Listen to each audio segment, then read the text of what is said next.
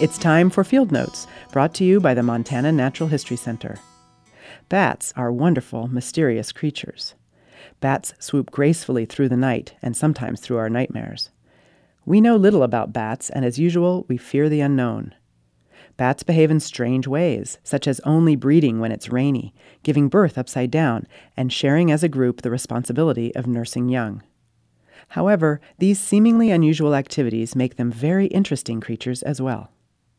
Only breeding when it rains, you might ask? Yes, it's true.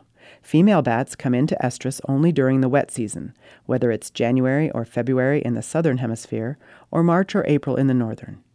Female bats are divided into territorial groups called harems, controlled by a single male bat. The harem leader fathers only about a third of the young in his harem, as females will often mate with leaders of other harems. However, it's very unlikely that they will mate with a non-harem male. Males attract females by doing hovering displays in the air. For this reason, the reproductive success of males actually increases with decreasing size. Smaller males are more successful fathers because they can maneuver more nimbly in the air. Not only can they hover well and display themselves to females, they can maneuver well during actual mating, which happens, you guessed it, upside down. Though humans often strive to make things more difficult than they really ought to be, one thing a human would not be interested in doing upside down is give birth. Like many mammals, the female bats have only one baby per pregnancy. After 3 months of gestation, a baby bat emerges while the mother bat hangs upside down by her feet, and sometimes with her thumbs grasping onto the ceiling or a branch as well. This is because bats' feet are at rest when they are clasped around a support, and actually require muscles and energy to unclasp them. The baby bat comes out naked, feet first, and sometimes grips his feet on his mother's fur to help pull himself out. His mother holds him in her wings so he won't fall below.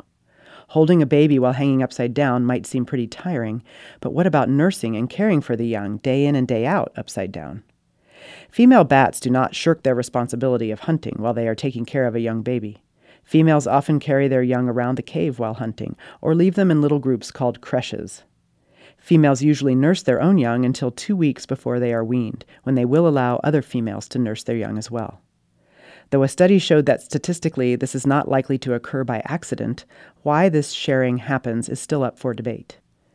Curiously, female young are favored by other mothers, resulting in higher mortality in young males.